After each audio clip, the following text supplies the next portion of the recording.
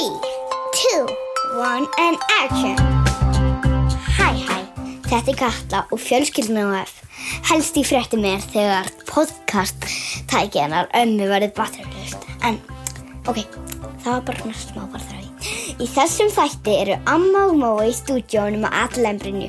Þær eru mjög glaðar að jólaljósin séu komin upp af því það svo dimmt á kvöldin og morgnana. Svo það svo mikilvægt að njóta tímans fram að jólafríi. Fjölskyldan getur gert svo margt skemmtilegt saman sem kostar ekki mikið. Njóti vel!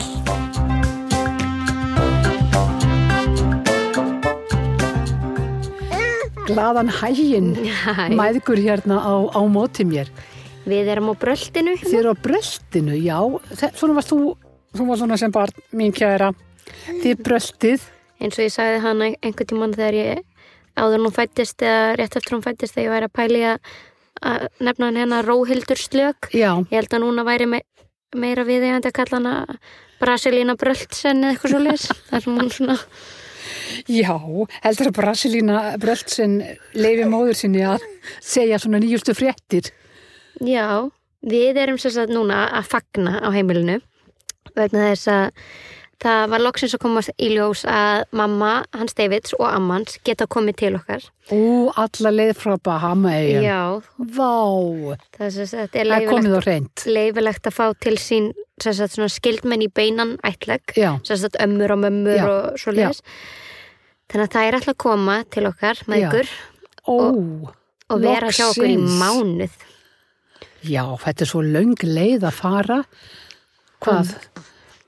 Byrja á að fljúa upp til Miami eða? Nei, það fljúa þess að frá að það var alveg heilmikið ferðalag sem það var til þessi 2 daga ferð. Já. En það fljúa frá Nassau á Bahamas, síðan fljúa þær til Texas. Já.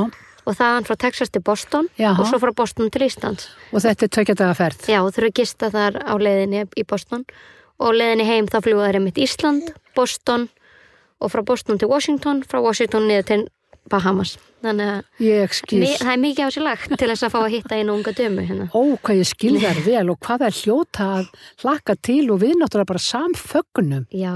Ég er búin að finna svo til með þeim og sérstaklega mömmu hans Davids, hún á bara þetta eina barn, þennan dreng, hann Davidsinn, og svo hann komið konu og heimili og lítið barn og hún hefur ekki eins og hún geta komið og hún gat ekki hitt hann heldur því að þið ætluðu að fara síðasta vor en þá var lokunni skollin á. Já.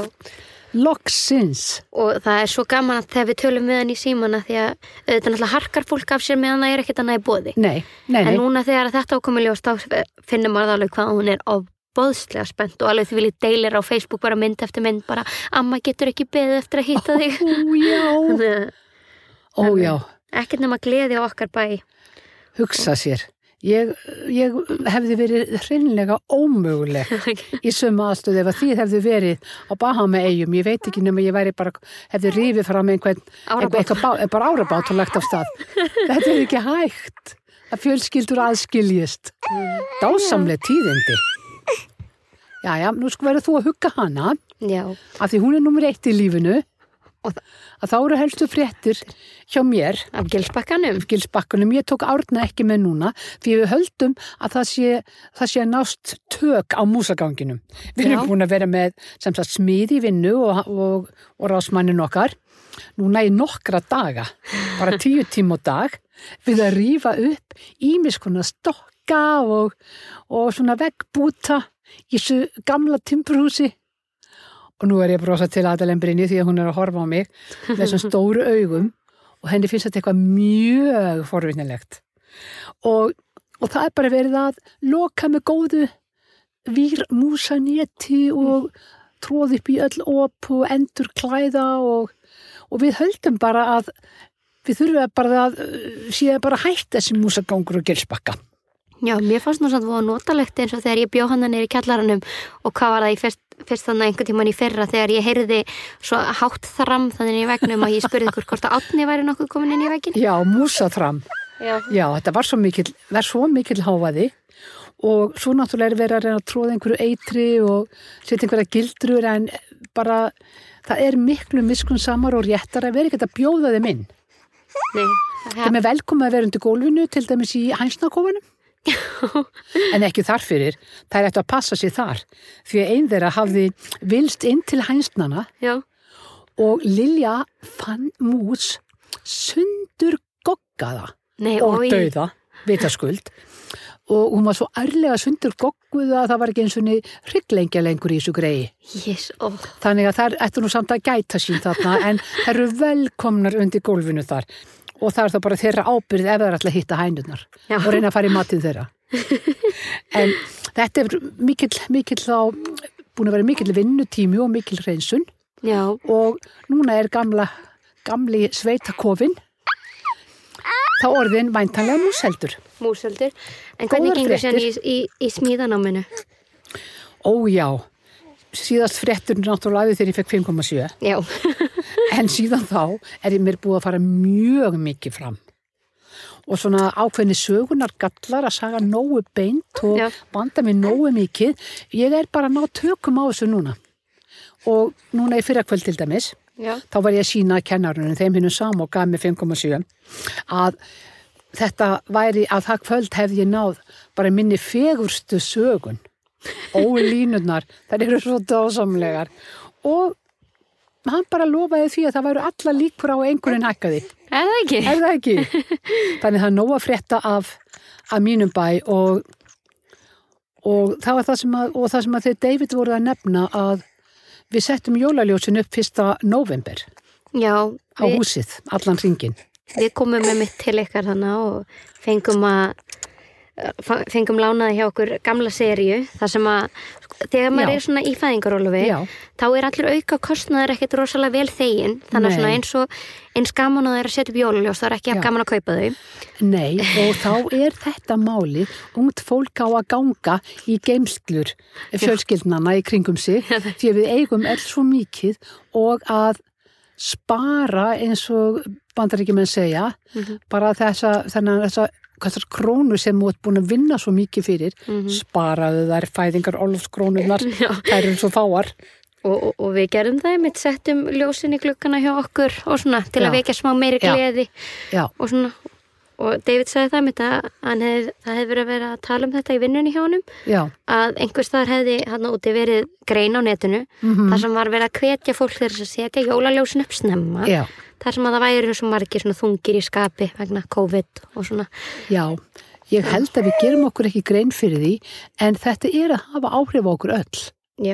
Þótt að við teljum okkur ekkert verið að finna fyrir þessu og við höfum verið lánsum í okkar fjölskyldu, en þetta hvílir samt sem áður, einhvers staðar undir niðri hefur það áhrif að vita af heimsfaraldri sem gengur misvel að takast á við, örmagna heilbrigðisstarfsfólk og heilbrigðiskerfið okkar sem að svona hefur nú barist, þurft að berjast í bökkum, að það að vita af því, vita af eldra fólki sem að að deyja eitt og fjarri fjölskyldu sinni. Þetta hefur áhrif á okkur, annað verið ómannlegt. Við erum hjarðdýr, við erum ein tegund. Ég meira sér að trúi því að við erum öll eitt. Með öllum heiminum, með alheiminum og náttúrunni og öllu sem til er. Þannig að auðvitað finnum við fyrir þessu. Við gerum það, þótt að við höldum ekki kannski. Þannig að við erum án efa aðeins þyngri og þessir myrku dagar, nóvember, alltaf óskaplega dimmur, blautur, umhleypingasamur og hráslagalegur. Þannig að við þurfum að lýsa upp og við bara erum byrjaðar á því og svo náttúrulega farið að styttast í jól. Og þau eru í skugga þessa heimsfaraldur, svo við getum ekki litið fram hjá því. Nei, og ég var alveg farin að kvíða því hennar daginn að því að við erum með okkar hefðir í laufabrauðsgerðina og hittast og gera pipakökur eða eitthvað fyrir jólakleinur og svona. Og ég var farin að ágjöra því að við þurftum bara að kötta niður hverju mættu mæta til að halda okkur innan við 10 manna regluna. Bara nei, heyrðu, þú tekur ekki nú að virkan þátt á hverju ári, þannig að þú bara verður bara heima. Af því við erum orðið kannski 14 og þá bara gengur þetta ekki. En við fréttum eitthvað af mögulegum breytingum, en þegar við kemur að þessu að þú á fæðingarorlofskrónunum þínum Já. Og það eru margir sem eru atvinnulausi núna. Algjörlega. Og þetta eru líka viðbótar áhrif í líðan okkar sem heildar. Maður sér þetta sko mjög reglulega, ég inn á svona bumbuhóp náttúrulega og maður sér reglulega spurningar það sem komu frá konum sem spurja eru þið að ná að lifa af á þessum fæðingarorlofslaunum og það bara, ég held að það hef ekki komið fyrir að ég sjái nokkra konu segja að þetta sé auðvelt fyrir þær yfirleitt svarið nei, ég er bara fegin að eiga mann sem í góðri vinnu eða eitthvað svoleiðis og ég hef einmitt vinkonu sem í sömu stöðu og ég í fæðingarorlofi hana með lítið barn og hún var að metta því ég var að kvartunda því hversu margar krónur ég ætti eftir að hafa borgað út reikningana þennan mánuðin. Já, og þú lengdir náttúrulega líka, þú dreifðir orlofinu þín á lengri tíma. Heldur á 10 mánuði var það ekki, eða 11 mánuði það fyrir 6. Og hún er með að gera það sama, þannig að, og ég geta þakka fyrir það að vera með háskólagráðu, þannig að það nú eitthvað betra hjá mér og við vorum að ræða þetta og svo segir hún með mitt bara og ég nú ég man ekki hvað var 20 og eitthvað þúsund eitthvað eftir þannan mánuðin og þetta voru hann bara fyrstu dagana í mánuðinum og segir svo en það nú að því að bróður minn einmitt lagði inn á mig þannig að en þetta nefnilega sko blekkingin að allir sem eiga fræðilegan möguleika á því að lengja orlofið sitt af því að þessi greiti tími allt of lítill en hann að lengjast þökkum fyrir allt sem gerist algjörlega. En þetta alltaf góður punktur sem hún nefnir með bróður vinkonu þinnar. Þetta ekki enga mál, þú veist, bara hjá foreldrum þess að litla barns hvernig ég lifa af. Þetta kemur öllum í fjölskyldinu þetta við. Fjölskyldan EHF stendur saman. Algjörlega. Mér varst þetta mitt svo flott og hún sagði bara til að hjálpa og ég var alveg bara, heyrðu, Agnar, ég ætti að gefa Agnar síntal þannig að hefurðu heyrt hvað bræður eru að gera fyrir systur sínar? Já, og ég bara alveg handið suma því hann að vinna mikið með náminu, hann í tekniskólanum en þetta málaranám sem hann í og þar að leiðandi að vinna með. Ég viss hvað myndi með gleði ef hann fengi hugmyndina. Já, eða ekki. En þetta það sem allir þurfa að hugsa að þú ert að deila tímanum, hún þarf á þér að halda, þú þarf á henni að halda.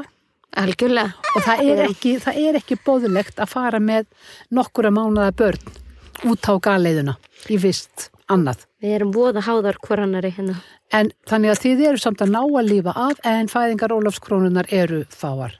Já, og aðalega eins og ég segi þetta kannski dugar það mánuði sem að ekkert kemur upp á en svo eins og bara alla mánuði það kemur alltaf eitthvað upp á það ekki þá kom tannlæknakostnaður hjá David núna í nóvember eru að reyna að undirbúa jólin snemma og þá hverfa krónurnar bara gufa upp eins og fyrir töfra það eru markaðstöfrarnir og hugmyndir okkar að við verðum alltaf að kannski að gera aðeins meira en við höfum efni á.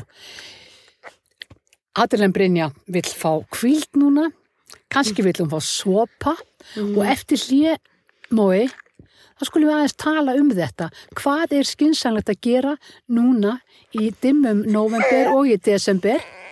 Hvernig geta fjölskyldur byggt upp einhverja virkilega góðar jólahefðir án þess að setja sig á hausinn?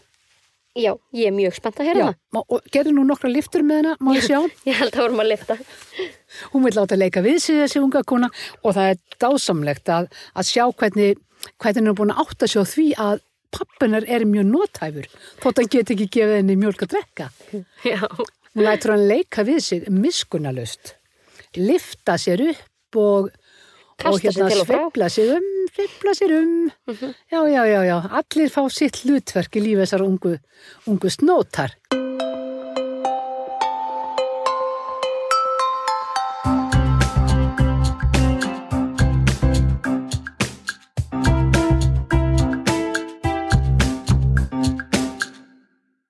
Jæja. Gott ef að bara stúdíó konan og pródúsentin okkar og hljóðkonan í þessu augnabliki, tæknikonan, hafi ekki fundið nema lítinn bumbupoka. Já, svona eins og Adrian finnst best að vera í. Já, þannig að núna hún komin á réttan stað, samvaksin móður sinni og við getum haldið áfram. Já. Það þýðir ekkert annað en að við verum bara að fylgja okkar eigin kenningum að börn séu í fyrsta sæti. Mói Pála. Ég bara, mér svo fyndið hvað leið og hún kemst í þessa bumbupoka, ég með hann í allan daginn heima og svo hérna greinlega, bara leið og hún kemst í einhvern annan bumbupoka, þá lífið orðið betra. Þá er norðin samvaxin, þetta eðlilegt. En við vorum að tala það að halda jól fyrir þá sem að hafa nú ekkert mjög margar krónur. Já. Og yfir höfuð hófsemi í að verja krónunum sínum mjög hollt fyrir okkur öll. Hvernig gengur ykkur? Þú varst að segja að þetta væri ansi snúið á fæðingar orlofslaununum, skertum. Ég allavega núna að vinna svolítið með það aftur þar sem ég vann með þegar ég var í skóla. Já. Að gefa gjafir svona meira kannski frá, auðvitað eru gjafir alltaf frá hjartanu, en svona eitthvað sem ég það kannski að leggja örlítið meiri vinnu í. Já, en kannski borga líka minna. Já, og borga minna. Og svona meira föndra og dútla við og eins og ég man einhvern tímann gaf ég hann öllum í fjölskyldinni þá fór ég í söstrana Grena tækur og keypti glerkrukkur handa öllum. Já. Svo bara nóg af sykri og kókosolju, piparmyndudropa og gaf öllum heimageran fótskrúp. Ég man eftir þessu, þetta var frábært og notuð upp í lagna. Og gera heimageran varasalvi með úr hana kókosolju og einhver öðru. Já, hann var líka notaður upp til lagna. Ég verði náttúrulega ég stenst ekki góða nýja varasalvi. Og eins og ég segja, það svona alls konar nýtt sem ég núna svona æfa og var að leita upp á netinu, svona do it your own og eitthvað svoleiðis. En aftur á móti þegar kemur að eins og núna jólunum og undirbúningi fyrir jólin, þá erum við David mikið búin að hugsa því hann svo mikið jólabarn og ég svo mikið jólabarn líka. Já. Og það var eiginlega líka fekk fyrir hjarta daginn núna þegar hann var að lýsa því fyrir mér að því ég var búið til jólaplaylista fyrir okkur á Spotify. Svo jólalög og eitthvað sem þið byrjað að hlusta? Já, og varum svona að setja saman hvað við myndum vilja hlusta þegar við gerum jólasmákökur og svona hvað við höfum í gangi. Já.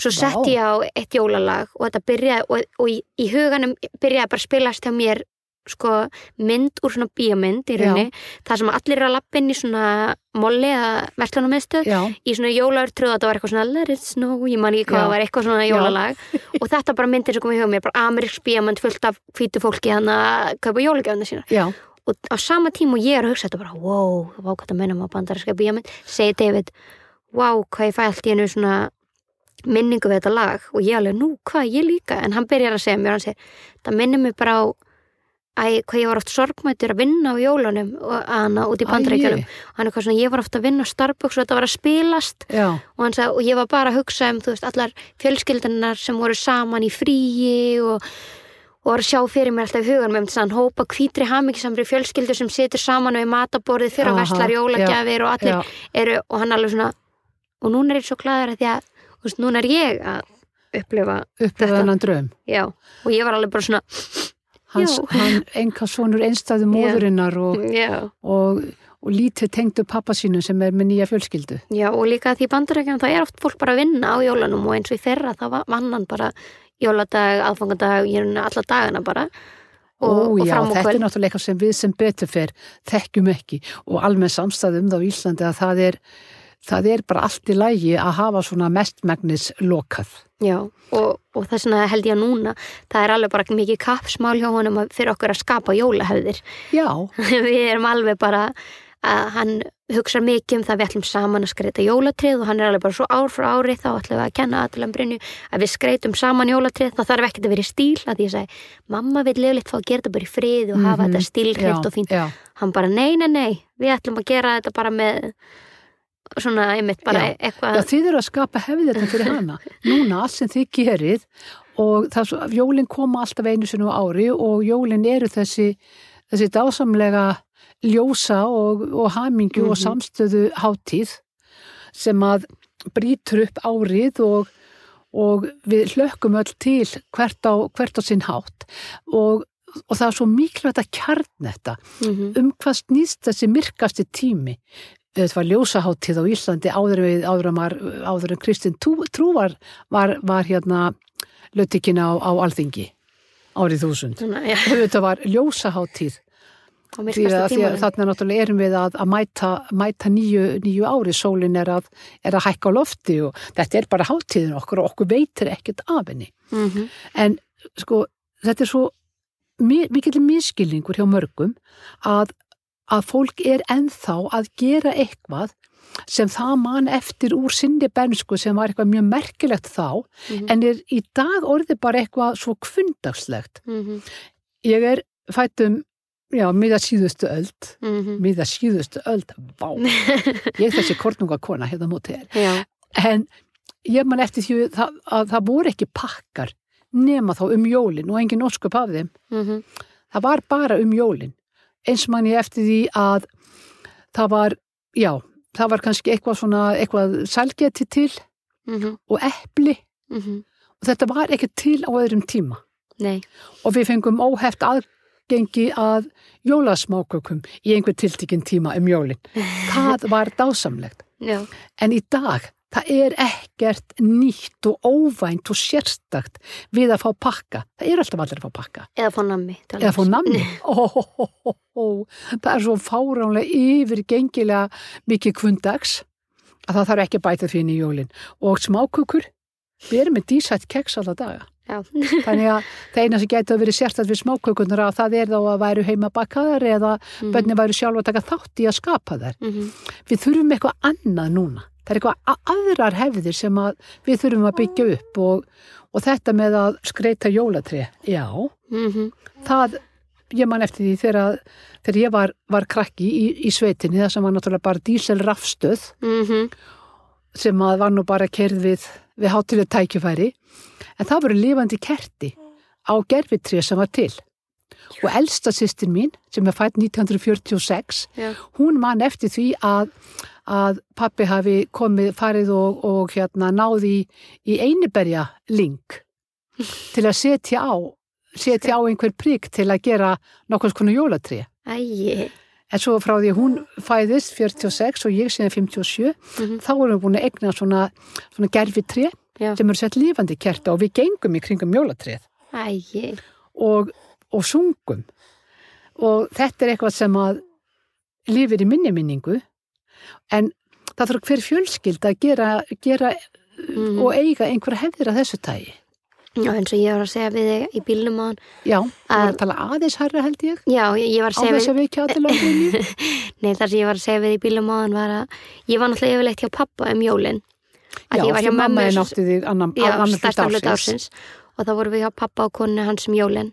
Og það var svona hefði hjá þeim að bæði á jóladagsmorgun og síðan á nýjársdag, þá áttu þau svona bolla og eiga enn bolla sem að þau drekka kakó úr á morgnana með morgunmatnum.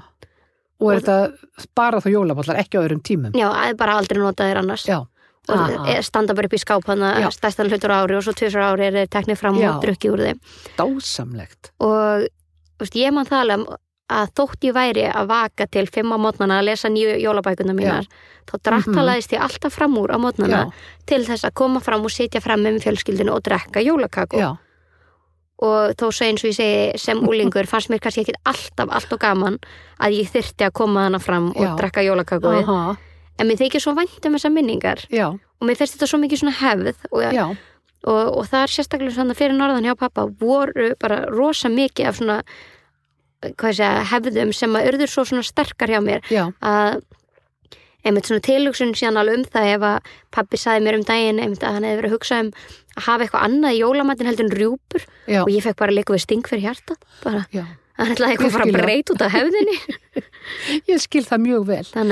En þarna sérðu, þetta trúlegast hefð sem að þið eftir að framfylgja eiga jólabollana og kakóið eða súkkulaðið á þessum morgnum og við höfum verið með það við Lilja að við höfum gert laufabrauð. Ó já, það svo skemmtilegt. Já, og þá komið þið og það laufabrauðsgerð, bara meira til skemmtunar heldur en hitt og svo ég vil bara borðað eitthvað snarl saman með kakói og hort á einhverja jólamynd. Einhverja svona fyndna fjölskyldumynd sem endar bara fallega og gerir alla glada og hamingju sami hjartanu. Ég held að svona síðustu 3-4 ára þetta verið með sama myndina Christmas Vacation og við öll leiði alltaf að sömu aðtrjónum þegar hann sker kalkuninn og hann tómur að innan og bara alltaf sömu þó maður viti alveg hvað að fara að gera þetta alltaf ég að fyndið, það var eftir ár. Við erum búin að horfa á þetta miklu oftar að síðustu 3-4. Ég held þetta sem nær svona 10-12 eða eitthvað í þáttina. Og þetta eitthvað sem að ekki dýrskemmtun. Nei. Þetta alls ekki, þetta eitthvað bara einfalt og gott og þetta eingöngu gert á þessum árstíma. Mér varst líka svo sniðugt þar sem hún Anna Margrét var að segja okkur hérna áður en að við stigum hérna inn í... Anna Margrét, umræddur, pródúsent, tæknikona og fleira. Já, að segja að hún hefði farið með börninu sín í sund á jólunum. Alltaf á aðfangadag. Já, aðfangadag. Og mér fannst þetta að vera alveg svona mind-blowing góð hugmynd. Af því að eins og ég var bara að hugsa um mitt heimilishald. Já. Þú veist, systkini mín litlu. Já. Svo uppvíruð og spennt á aðfangadag. Já. Og yfirleitt alveg svona streita að koma öllum í sturtu. Baðherbergi orðið rennandi blautt að því allir í úr sturtu og hrennu náttfötin þarna. Einhvern veginn streita svo að baða alla og ég hugsaði bara, vá, hvað þetta myndi vera svona auðveldra ef að það væri bara að fara með börnin í sund og þau bara ferðast ferði í rennibrautina eða hvað sem það nú Og þetta nefnilega svo gott. Ein svona sundferð, hún gerir kraftaverk, líka bara útivist að fara með því út og gera eitthvað úti. Yfir snjóra vera bara að fara í einhverja brekkur renna, fara út á leikvöll, fá ærlega útrás fyrir orku, því að þetta svo mikil spenna fram að kvöldinu. Og ég verið álagt mörgum foreldrum það og yfir höfuð að fara með börn í einhverja útivist á þessum tíma þegar erfitt að fara út og þau sækja ekki mikið í það sjálf. Að fara út og sækja jólatrí eins og marga fjölskyldur gera. Mjög fínt. Það ein hefðin okkar heimili. Já. Við förum, ég hef nú gjarnan búið eða unnið einhvers staðar svona út í náttúrunni og það hefð hjá okkur að fara með saugina og finna góða jarðlæga grein eða lítið tré, birkitré bara eða slíkt það sem þarf að grísja. Og svo þetta sagað og svona tilfæringar í kringum þetta og svo komum við inn og þá einmitt kakó og piparkökur gjarnan. Já. Og ég man eftir því þegar að fyrstu jólin sem Katla mundi eftir að þá höfðum við farið og hún var svona dálítið fyrirhafnar mikil og gekk ekkert alveg svona vel með sögunina þannig ég samfærði hann það að hún væri ljósameistarinn og hún var með vasaljós og lýst okkur til að klára. Helgi Blær var svo lítill að hann var svona bara dálítið í hendi og Lilja Björk var bara öflug í að saga. Og svo dróum við tréð, við tókum dálítið stórt á Gilsbakka og svo dróum við það inn og ljósameistarinn fór alltaf á undan og lýst okkur. Og svo komum við með tréð á pallin og þegar við varum búin að taka kakóið, þá dustuðum við af því mesta snjóin og settum það inn og þetta var bara gríðarlega gaman. Og þótt þeim finnst þetta tré mjög skrítið að þá þykir þeim vænt jólatréð okkar. Já. Og þau fá að taka þátt í að skreita og gera það mjög fínt. En ég man eftir því að haustið á eftir, þá sagði Katla hefur verið 4 ára. Og við vorum að tala eitthvað, já, svo komum við að tala jólin, það fylgir vetrinum og eitthvað að Katla, já, og manstu, ég ætla að vera með ljósið og lýsa þegar jólatréð kemur. Þannig að þá var þetta hefð hjá henni. Já. Og kostar ekki krónu. Kostar ekki krónu. En ég að segja, ég man líka svo vel eftir úr minni barnasku þegar við Agnar erum lítil.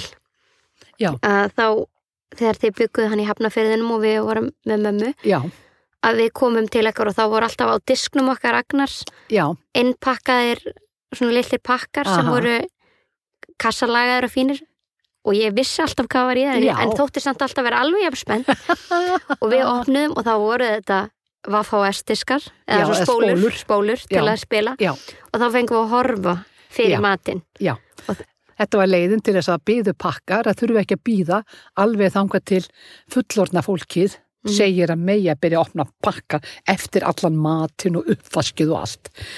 Bara þið fengur pakka strax og stundum var hann eitthvað aðeins meira. Þetta var þegar að mammaði var með ykkur einn. Já. Og svo fannst okkur þetta bara vera svo snjallt að hafa alltaf nýjar spólur fyrir ykkur því að þá gátu þið slakað á og það var alltaf tilhlökunar efni og þá gáttum við fullanda fólki klárað að elda og gera allt tilbúið og þið svo himna sæl.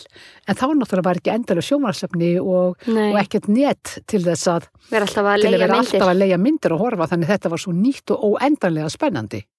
Nei, þetta var hefð, en svo dugði hún ekki lengur. Nei. En þá líka vera bara óhíkað að skipta hefðir. Algjörlega. En þó þannig að börn hafa þessa tilfinningu, í minni fjölskyldu gerum við svona. Það snýst ekki peninga. Það snýst umhugsun og einhverja hjartaró að við slökum öll á, gefum börnum og okkur sjálfum og allri fjölskyldunni, gefum tíma, gerum eitthvað óvenjulegt og sínum dálítið dugnað í röðreglu og rútínu með að framfylgja því árið eftir og svo þar árið og eftir. Og bara þetta sjá gamla smákökubaukinn birtast á borðinu vekur hughrif og þessar gömlu tilfinningar sem mun fyrir til dæmis Adelen Brynju skipta svo miklu máli, verða svona einhver grunnur, einhver rót fyrir hana. Já. Þetta getur nefnilega verið svo dásamlegu tími en í öllum bænum. Það ekkert nýtt fyrir börn eða hátíðlegt við að fara í Kringluna eða innkaupabúðinni að hamast við einhver þrif sé gangi eða það verði að klára flísanar á baðinu fyrir jólin. Þetta ekki það sem að mun skapa hlýju hughrifin og þetta öryggi hjarta og þessar rætur sem segja þér, já, hérna einhver þráður sem hefur haldist alltaf í lífi mínu og ég vil gefa áfram. Þið eru núna spinnana þráð, bara vanda sig. Já, algjörlega, og við erum byrjuð þar svona bara snemma eins og ég segi, búin að vera hérna núna nóvember að pæla hvað við getum gert og líka svona velja á hafna í rauninni, því að þetta getum við ekki bæðið bara tekið allt og gert allt alveg svo foreldrar okkar, þannig að við erum svona móta okkar eigin hefð. Hann kemur með sitt, þú kemur með þitt, bæði frá mömmuðinni og nýju fjölskyldunni hennar, frá pappaðínum, frá okkur, þannig að þið þurfið að raða saman, velja á að hafna og setja svo ykkar eigin inn því að það engin rof á þræðinum. Nei. Þráðurinn slitnar ekkert þótt einhverjir endar sem orðnir trosnaði bara að séu látni fara og þið spinnið einhvern nýjan glitvefnað inn í þennan þráð sem skapar einhverja hugsun og þessa tilfinningu að tilheyra í þessum heimi og það það sem að hefðir og venjur gera fyrir okkur öll. Og við þurfum þennan vefnað í líf okkar. Veit svo mikið öryggi finnst mér alltaf þegar maður veit hvað framundan. Já. Það skiptir þetta bara skiptir svo miklu máli fyrir okkur öll, alveg eins og páskana eða sem náttúrulega minni hátíð í dag. Ég man að sumardagurinn fyrsti var alltaf mikil hátíð heima hjá mér. Og heyrðu, talandi hefðir, ég hef alltaf á hverju einasta ári gert ís alveg eins og mamma gerði. Sem ég lærði nú í fyrra. Og nú þú búin að læra að gera hann hjá mér og þú sagðist alltaf að vera með mér í að gera hann aftur. Já, heldur betur. Og svo þarf ég að fara að kenna Agnar að gera ísinn og þetta einhver hefð. Ég passaði mig sérstaklega síðustu hana jól að skrifa niður hvernig þú gerir ísinn og skrifa niður hvað Lilja setur í rækjukoktelin sem hún gerir, svona forréttin hennar sem hún gerir. Af því að við höfum alltaf haft rjúpur, af því að það var mín hefð, en Lilja kom inn með mexikóskan rækjukoktel og við höfum haft hann allan okkar búskap og það nú sittast í 30 ár hjá okkur. Þannig að við náðum að vefa okkar hefðir saman í þráð sem hefur haldið þótt að margt annað það sé breytingum háð og við höfum lifað svona frekar sveigjanlegu lífi en ákveðin þráður hefur aldrei raskast ísinn gerður eins og mömmu gerðan sem að mamma fekk jólin ísinn sem var grafin út í skafl í Möðrudal og setna þegar hún fór að búa sjálf og þau pabbi fluttu að þá var áframgrafin ís í skaflinn því það var engin önnur leið til þess að fristan og ég gleymi aldrei jólunu þegar ísinn týndist. Það gerðist líka stórrið að pabbi var í einhverja tíma að grafa upp og leita að ísnum og eftir það þá man ég það að hann setti alltaf skíðin sín við staðinn þar sem að ísinn var grafin til að lenda nú ekki í þessu aftur. Núna fer hann vísulega í fristinn en við gerum ísinn. Já. Hann klikkar ekki. Það mun ekki klikka. Og bara svo lengi sem að ég held að maður haldi þessar hefðir svo lengi sem það veitum manni ánægju en þetta orðið einhver kvöð eða fólki fara að koma í streitu og vera verða að gera svona eins og mamma þá þetta þá það bara orðin trostnaður þráður frá einhverju og einhverjum, einhverstaður umhverfinu eða þínu uppeldið eitthvað sem ekki að gera neitt fyrir þig lengur. Láttu þennan þráð fara, hent honum og fyndu eitthvað, haltu í eitthvað og skapa það þannig að það sé rósemi, það sé fríður, það sé tími fyrir börn, það sé ekki til þess að auka á áhyggjur á neinn hátt. Það allt, þetta snýst hjartafríðin, þetta snýst einhverja hamingju sem felst ekki í tiltekt meiri mat, meira salgeti, meiri fötum, meiri gjöfum. Þessi gleði sem við munum eftir sem börn, hún var ekki þarna. Nei. Leitum þangað, sköpum það fyrir börnin okkar. Nú höfum við alveg glemt okkur. Nú, ne. Ekki bara tíminn kominn? Jú, ég hugsa það. Adlambrina hérna sefur voðavert í bumbupókanum og bara... Hún einstök. Alsæl með hennan þátt, held ég. Þetta litla gersemi, hver einasta fjölskylda, þetta er ríkidæmið okkar.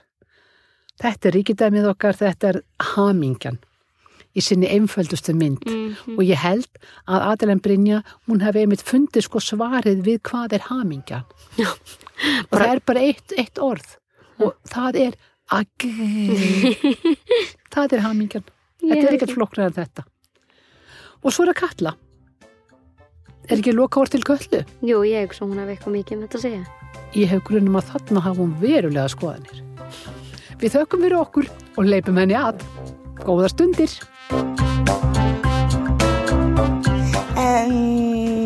Mér finnst mjög gaman á Gilsbakkaþrúfurum að gera laufabrauð og fyrir jólin áður en við opnum pakkana þá fyrir við að segja jólatré og það er svo ótrúlega gaman.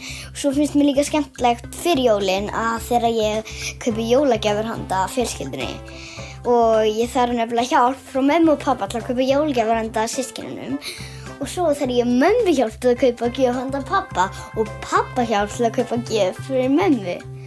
Það er allt bara svona sikort. Ég finnst bara mjög gaman þegar við opnum pakkana því það er svo mikill spenningur í rýminu og líka þegar við borðum þá eru allir svo glaðir og svona spenntir.